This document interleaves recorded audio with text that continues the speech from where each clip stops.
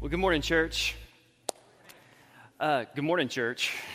There we go. Man, it's been a great morning so far, and I can't wait for what is about to happen. We've been asking you over the last couple of weeks as we have been preparing for this series called Difference Makers to submit names to us of people that you've noticed in our church who are difference makers both here in this church and in this community. And let me tell you, this past Tuesday, we gathered as a staff to kind of review the submissions, and I had no idea what to expect. But at least as of Tuesday, I think there have been more since. 16 different people were nominated, and as we read through those as a staff together on Tuesday, we were just blown away. And I can't tell you, probably best staff meeting of the year to share in your words about different members of this church who you see living differently in a very tangible way because of Jesus. And I want to tell you, there's no way today and next week and we could possibly recognize everyone that's been nominated, but we do plan to honor two today and two next week, and in the coming months and weeks, we will continue this because I think this will be a very rich experience for us. Romans 12:10 reminds us to take delight in honoring each other. And we probably just don't do that enough. But what a great thing for us to do as a church family, for us to take delight in honoring each other and seeing Christ in each other and calling that to the forefront. Here's the problem with difference makers. They hate attention. They don't want to be recognized. They're not doing it for any public glory, and that makes us love them even more. And so this will be difficult for those that we call to the stage. But I want to invite two people this morning to the stage to come join Jason and I. I want to invite Christine Peak and Pete Montgomery. If you two would come to the stage. Pete, I see you. Christine? Perfect, yeah.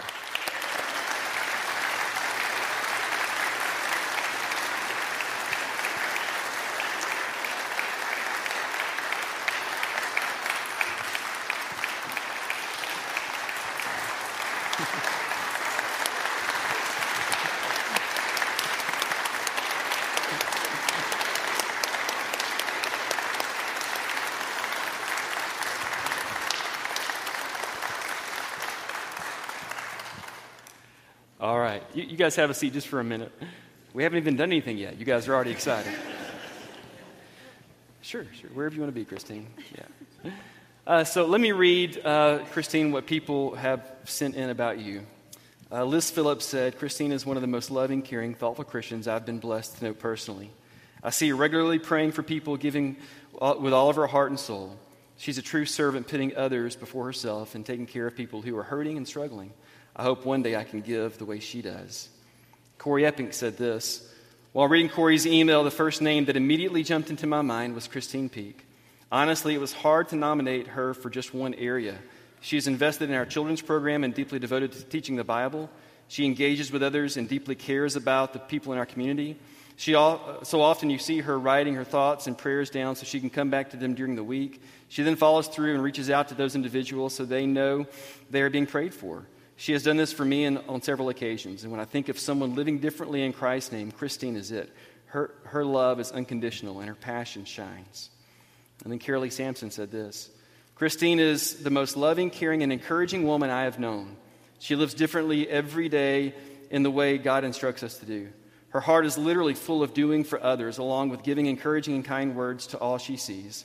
She is a humble giver and never glorifies her work or herself, just simply and quietly gives it all to God. She is the model person for living differently, and it is with great honor that I nominate her. So Christine, we've just got, this is a really simple thing, but it's a simple certificate that says, you make a difference, Christine Peak, by choosing to live different as you serve others in the name of Jesus. So Christine, thank you for the way you live different. We love you.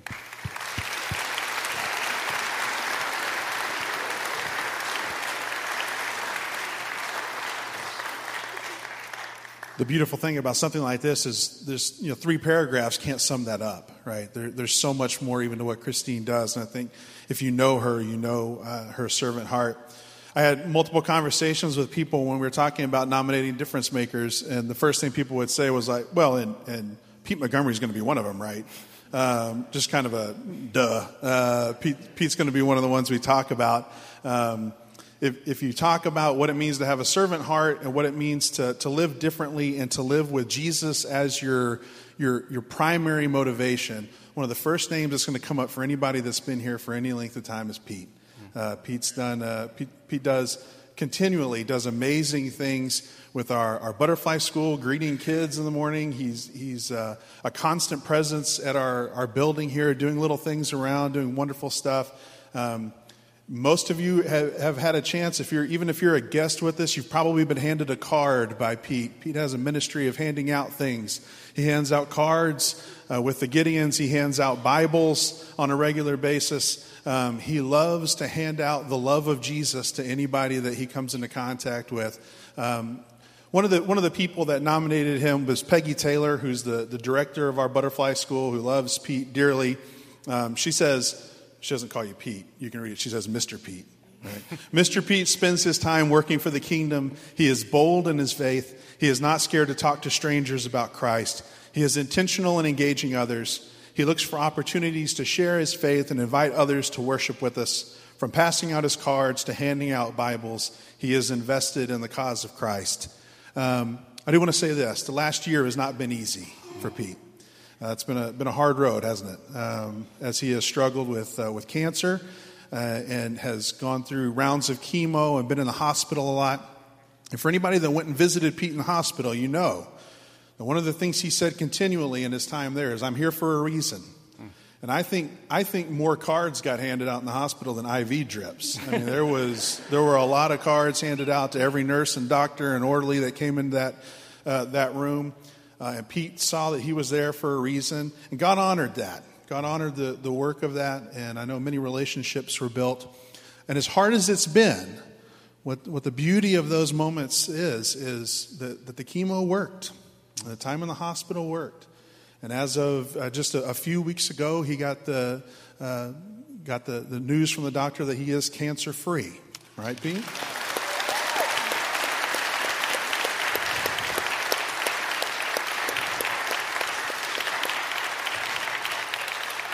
Now there are still things to be done and still things with his health that he has prayers for and that we'll continue to pray for and think about. But Pete is returning to his health and doing all the things that he loves to do. And we thank you for doing that. And in honor of your faithfulness in the midst of all the things that you've gone through this year, we want to give you this certificate. It says very similarly to Christine's. It says, "You make a difference, Pete Montgomery, by choosing to live different as you serve others in the name of Jesus." April 29th, 2018. We present this to you as the Riverside Church of Christ, your church family and people who love you dearly. Thank you, Pete.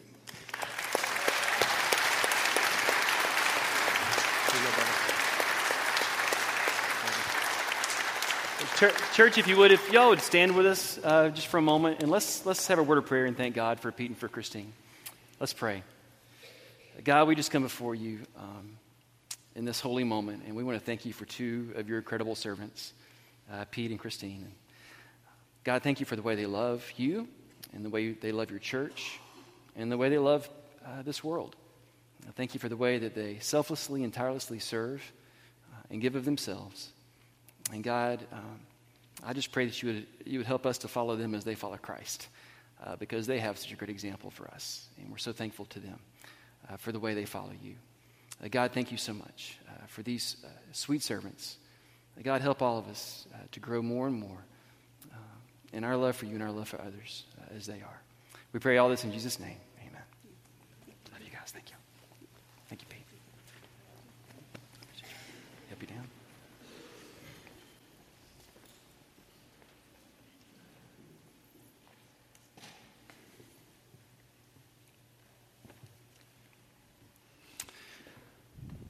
I don't really feel the need to preach after that.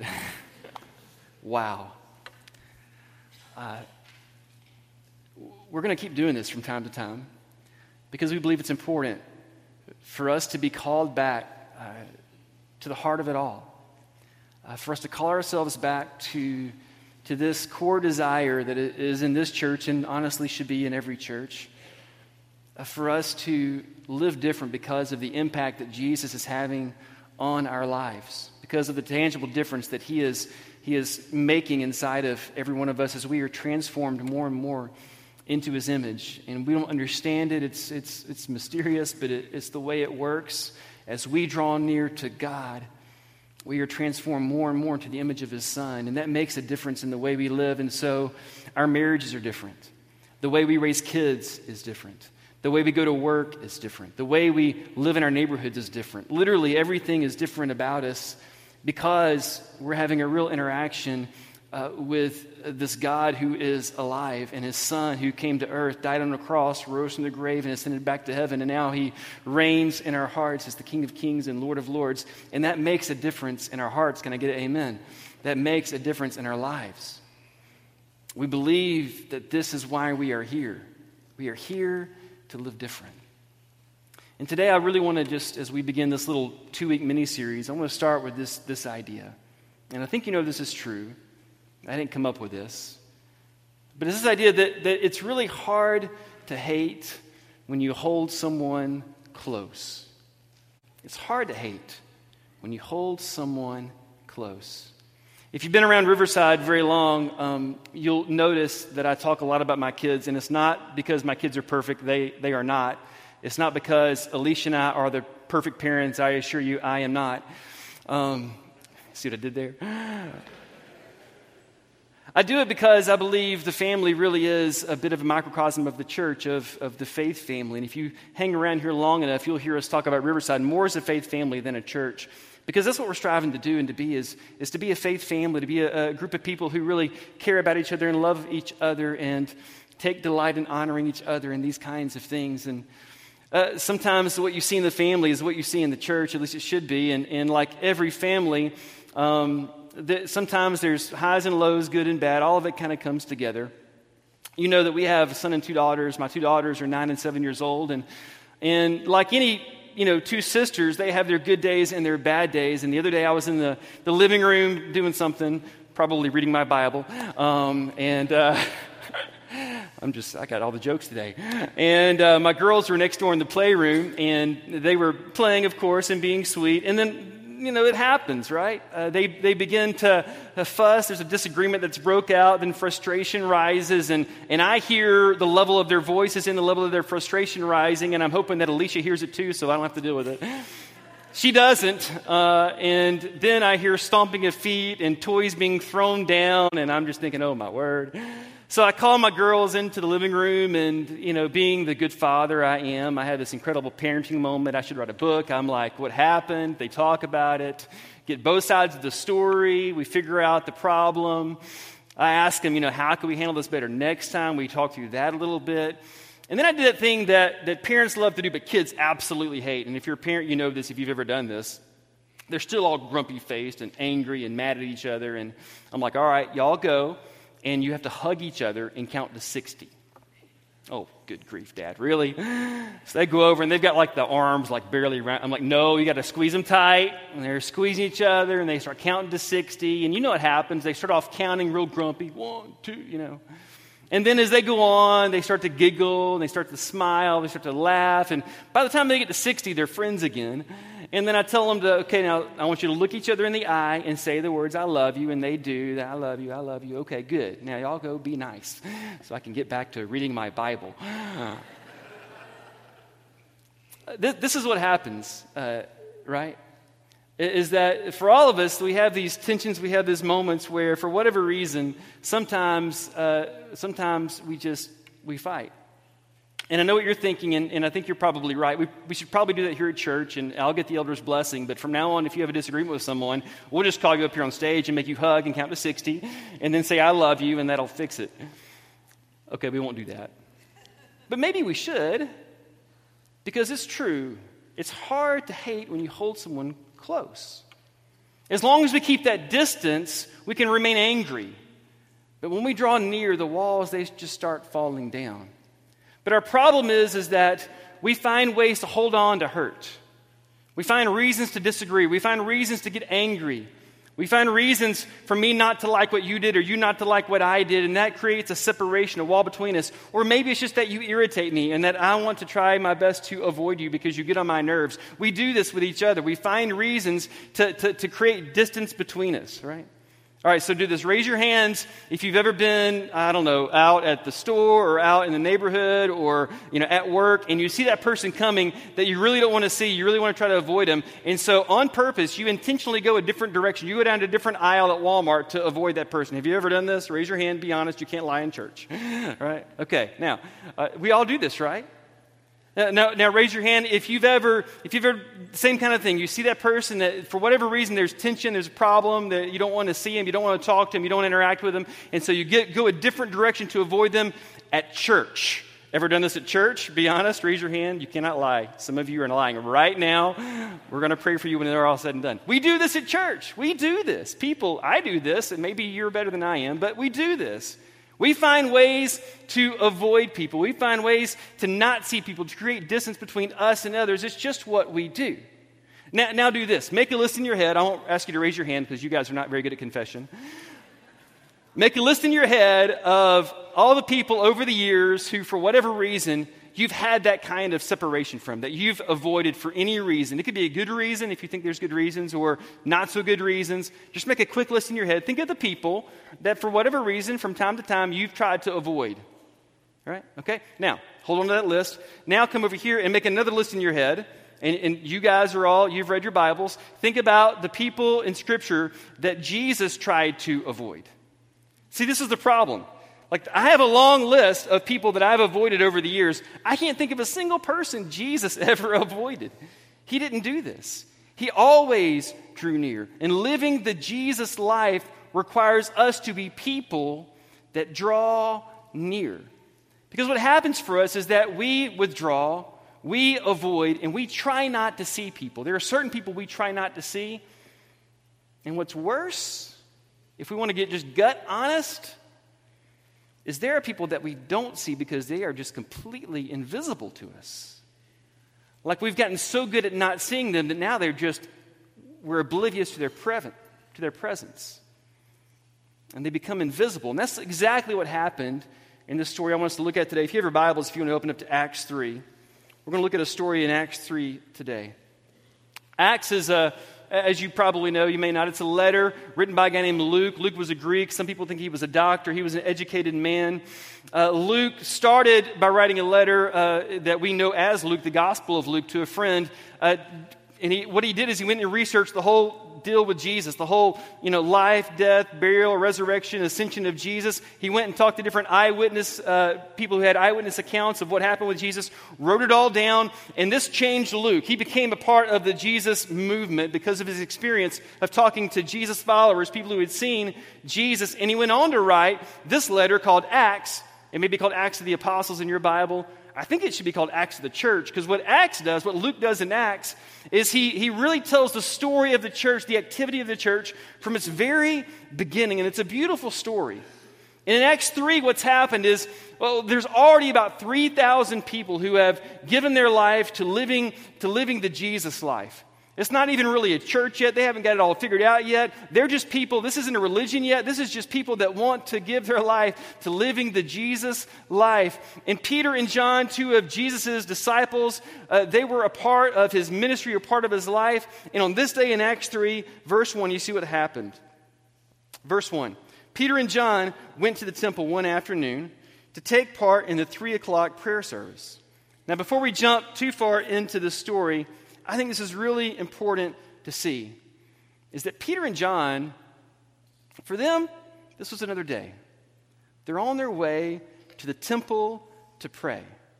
Now, what's interesting is if you back up just a little bit, you find out that Peter is the person who preached that sermon that on that day 3,000 were baptized. And I don't know about you, but even on my best day, when I've maybe preached the best sermon of my life, I've never seen 3,000 people come to Jesus on the same day. John, if you go back a little further, you figure out John, he was probably Jesus' closest friend. He would go on to write at least 5 books that people attribute to him that became a part of the best-selling book you call the Bible. Yeah, these guys, both of them, in a very literal way, were difference makers. The difference that they have made in human history is literally immeasurable. But on this day, they weren't out trying to increase their platform or network or make friends and win, people, whatever. What they were doing, they were going to the temple to pray. And I want to start here because I think this is so important. And you see this in the life of people like Christine and Pete, is that so often for difference makers, it starts by being committed to the spiritual practices, to being committed to prayer, to being committed to being with Jesus. And what you find out is that if you spend enough time being with Jesus, then he's going to give you things to do. If you ever try to flip that, you'll figure out it doesn't quite work. Peter and John were on their way to pray. They were on their way to pray because it was never their desire to be known by the masses. They wanted to be known by their Maker. They were on their way to pray because they wanted to go and be with Jesus. Verse 2. As they approached the temple, there was a man lame from birth who was being carried in. And each day he was put beside the temple gate, the one called the Beautiful Gate, so he could beg from the people going into the temple. And when he saw Peter and John about to enter, he asked them for some money. Peter and John, and you may want to underline this word, Peter and John looked at him intently. In other words, Peter and John saw him. He wasn't invisible to them. Peter and John saw him sitting there, saw him carried in, saw him by the gate called Beautiful. They saw him. Now, this man came every day because he was lame, because he had really no way to provide for his family, to bring an income, to work. So he had to beg. He was carried there. He couldn't even get there by his own power. And you know that most people that walked by those gates didn't even see him because he was there every day. They didn't even see him because he was lame, he was broken, he was blemished according to their culture. And because of that, in their eyes, he had so little value. In that day and time, especially in the Jewish world and their culture, there was no welfare system. In fact, you may not know this, but the rabbis actually were against any kind of welfare system being put in place because they thought that would make it impossible for the people of God to practice the commands of God, to love your neighbor, and to do justice. They thought in order to practice those commands of God, to care for people, to love your neighbor, and to do justice, that we didn't need any help from outside. That's what we do because God tells us to do it. But you know what happens because it happens with us. We don't always do what God says. So this man is begging for alms, begging for money by the gate as people are going to pray. And he's become invisible to people who are on their way to church.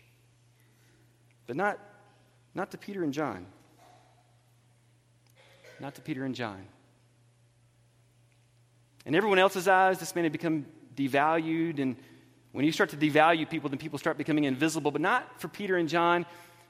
And I think if they were here today, if we could ask them, they might say that, 3 years ago, before we met Jesus, if we were going to the temple to pray, we might have walked on by too. But you know what? After spending 3 years with Jesus, after seeing Jesus see every person he saw as a person of great value, immeasurable worth, after seeing Jesus see people, seeing every person as a person created in the image of God, they began to see people the way Jesus sees people. Every person has incredible value and incredible worth.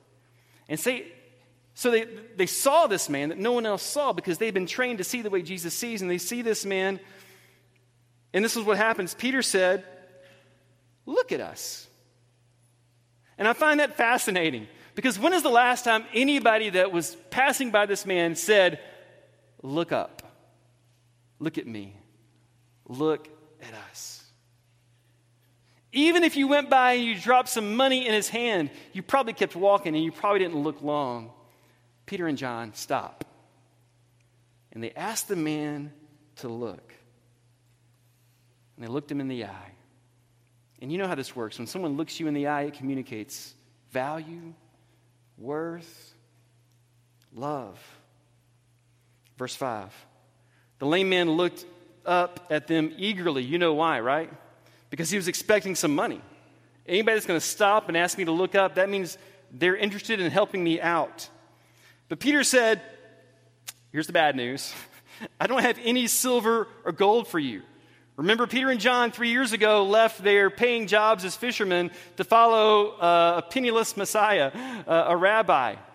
And they were living off the generosity of some women who were supporting his ministry. They didn't have any money. They literally had no money. We don't have anything to give you.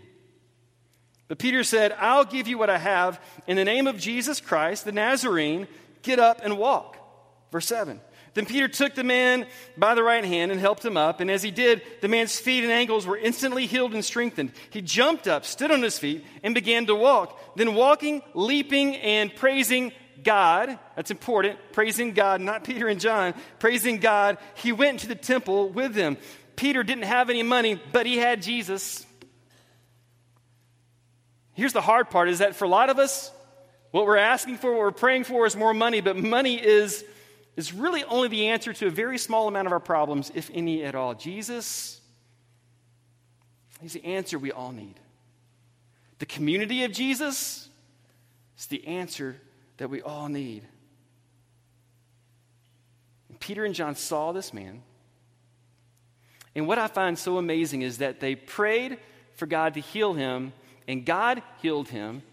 And the man went around praising, leaping, jumping up and down, as you might expect, praising God. He didn't praise Peter and John because Peter and John didn't do anything. Peter and John, they stopped, they saw him, they prayed for him, but God healed him.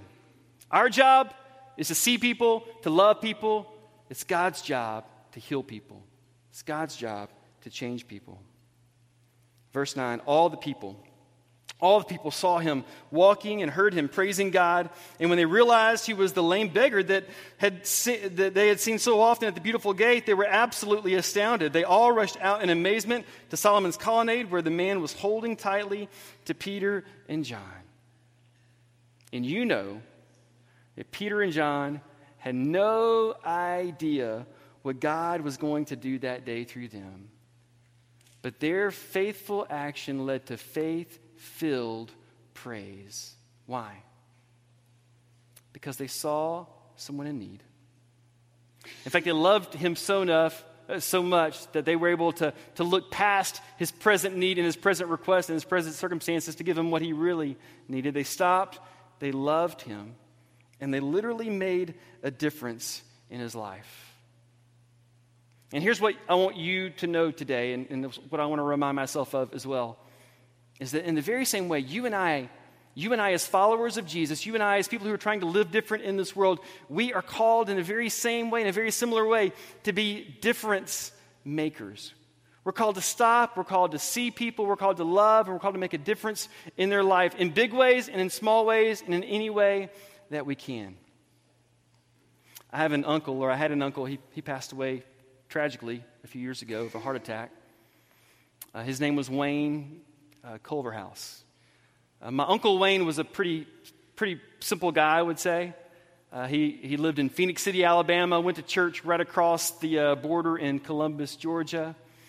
Growing up, he would tell stories about riding around town with his mom, with my grandmother, and their car would always break down. They had two cars. They had a good car and then the other car, and for work, my granddad got the good car, and so my grandmother had to get the not-so-good car, and more often than not, she would be broke down on the side of the road, and Wayne sort of made this commitment, this promise to himself. He's like, when I turn 16 and I get my driver's license, whenever I see someone broke down on the side of the road, I'm going to stop and help them. And he would tell you that's one of the few things he ever committed to do that he actually did. In a very real way, he was a difference maker. People say that my Uncle Wayne carried a toolbox like a preacher carries a Bible. And anytime he saw someone stopped, he would always stop and help. And that led not only to helping people who were broke down, but it led him to help anybody he saw on the side of the road, homeless people, street people, prostitutes. Anyone that needed help, my Uncle Wayne was the guy that would help. He wasn't a preacher, but at least on 2 occasions, maybe more, he was asked to preach at his local church there in Columbus, Georgia. I've got those 2 sermons, and I listen to them from time to time. And I want to share with you a story my Uncle Wayne once shared from his life, a true story. He entitled the sermon, "It's Your Birthday," and I'll post it later this week if you want to hear it. I think you would be blessed by it. But He tells a story in this sermon. He says this. He said, I was coming home from work one day and I stopped to get gas. As I was leaving the back way, I saw her. She was standing on the side of the road right there. I asked her if she needed a ride.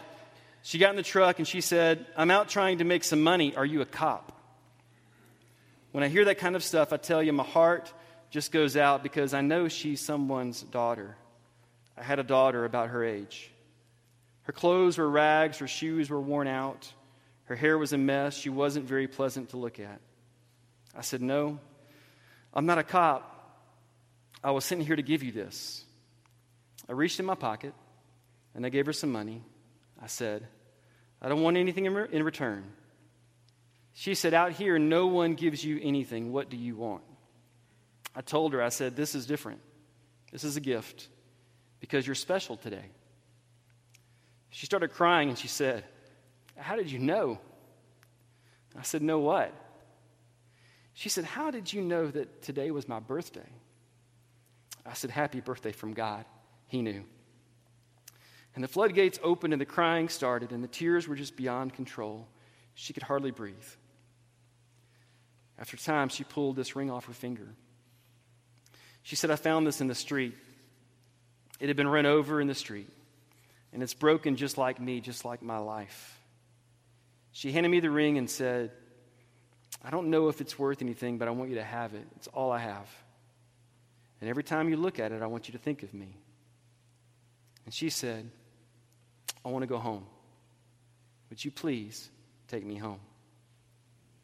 And on the way there, she said, I wonder if they're going to want me when I get there. I never saw her again. I often wondered if, when she got home, if they wanted her. And I wonder if they gave her a birthday party. And then my Uncle Wayne said this. He said, the way a person is received makes all the difference in how the story ends. I think it's so powerful. It's so powerful because my Uncle Wayne had this ability to see people the way Jesus sees people.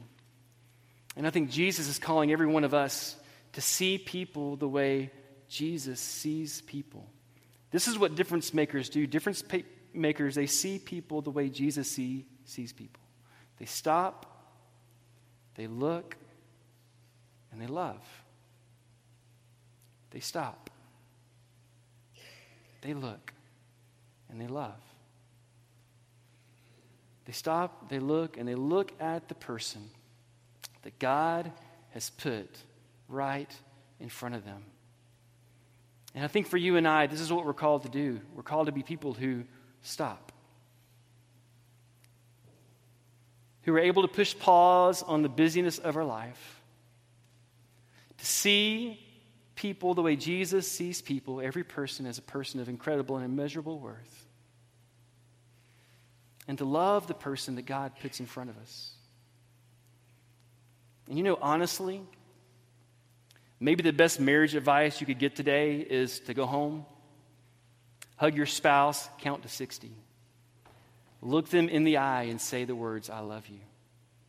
When's the last time you hugged your spouse that long or looked them in the eye and said those words? Maybe the best parenting advice you could get today is to go home and hug your kids and count to 60 and look your child in the eyes and tell them you love them.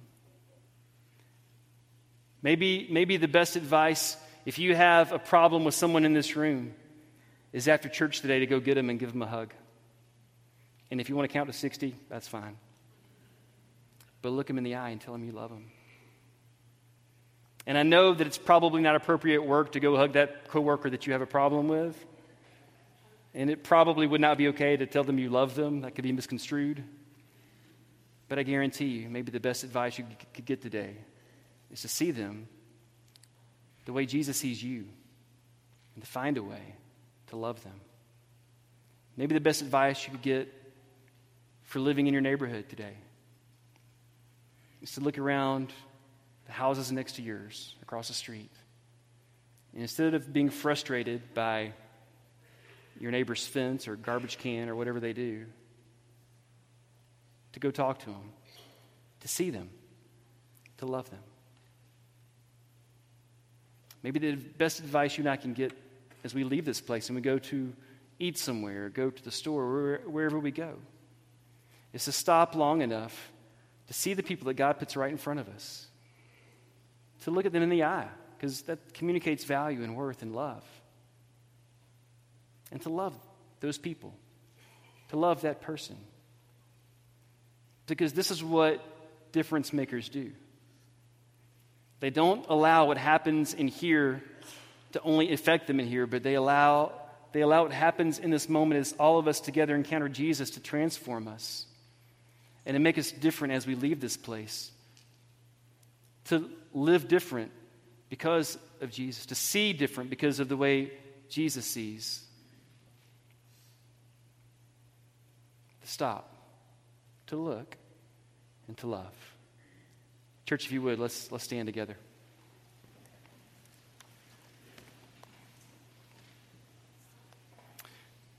So the rest of the story. I fully believe that Peter and John had no idea of what was going to happen that day. But because they were willing to stop, look, and love, here's what happened. A man who had never walked. Everybody that came to the temple that day at 3 o'clock to pray ended up praising God. And if you keep reading the story, that church that started with 3,000 a chapter before became a church of 5,000. All because Peter and John, on their way to pray, stopped, looked, and loved. All because they stopped, they looked, and they loved. You don't know what hangs in the balance for someone when you stop, when you see them, and when you love them. So today, this is my encouragement to you and to all of us, is to be these kinds of people. To be these kinds of people. To be the kind of people that can push pause in our life, to see those in front of us, and to love them with the love of Jesus. But I also want to say this, that if you're in the room today and you need someone to stop, to see you and to love you, I want you to know that this church wants to do that. So I'm going to ask my elders and their wives to make their way around the room. What you may not know is that in this room there are lots of Peters and Johns. There are lots of people who would love nothing more than to stop what they're doing, see you, and pray with you. And if you're feeling like this lame man was, if you're feeling blemished and broken or beaten down by the world around you, devalued by others, they would love to hug you if you would allow them, to look you in the eye and tell you that you were loved. And so we're going to sing this song, and as we do, feel free. Feel free to make your way to one of them and let them pray for you, because they see you, we see you, and we want to love you. For the rest of us, let's commit this week to being like Peter and John, to being people who see people the way Jesus sees people, the way Jesus first saw us and loved us. Let's sing.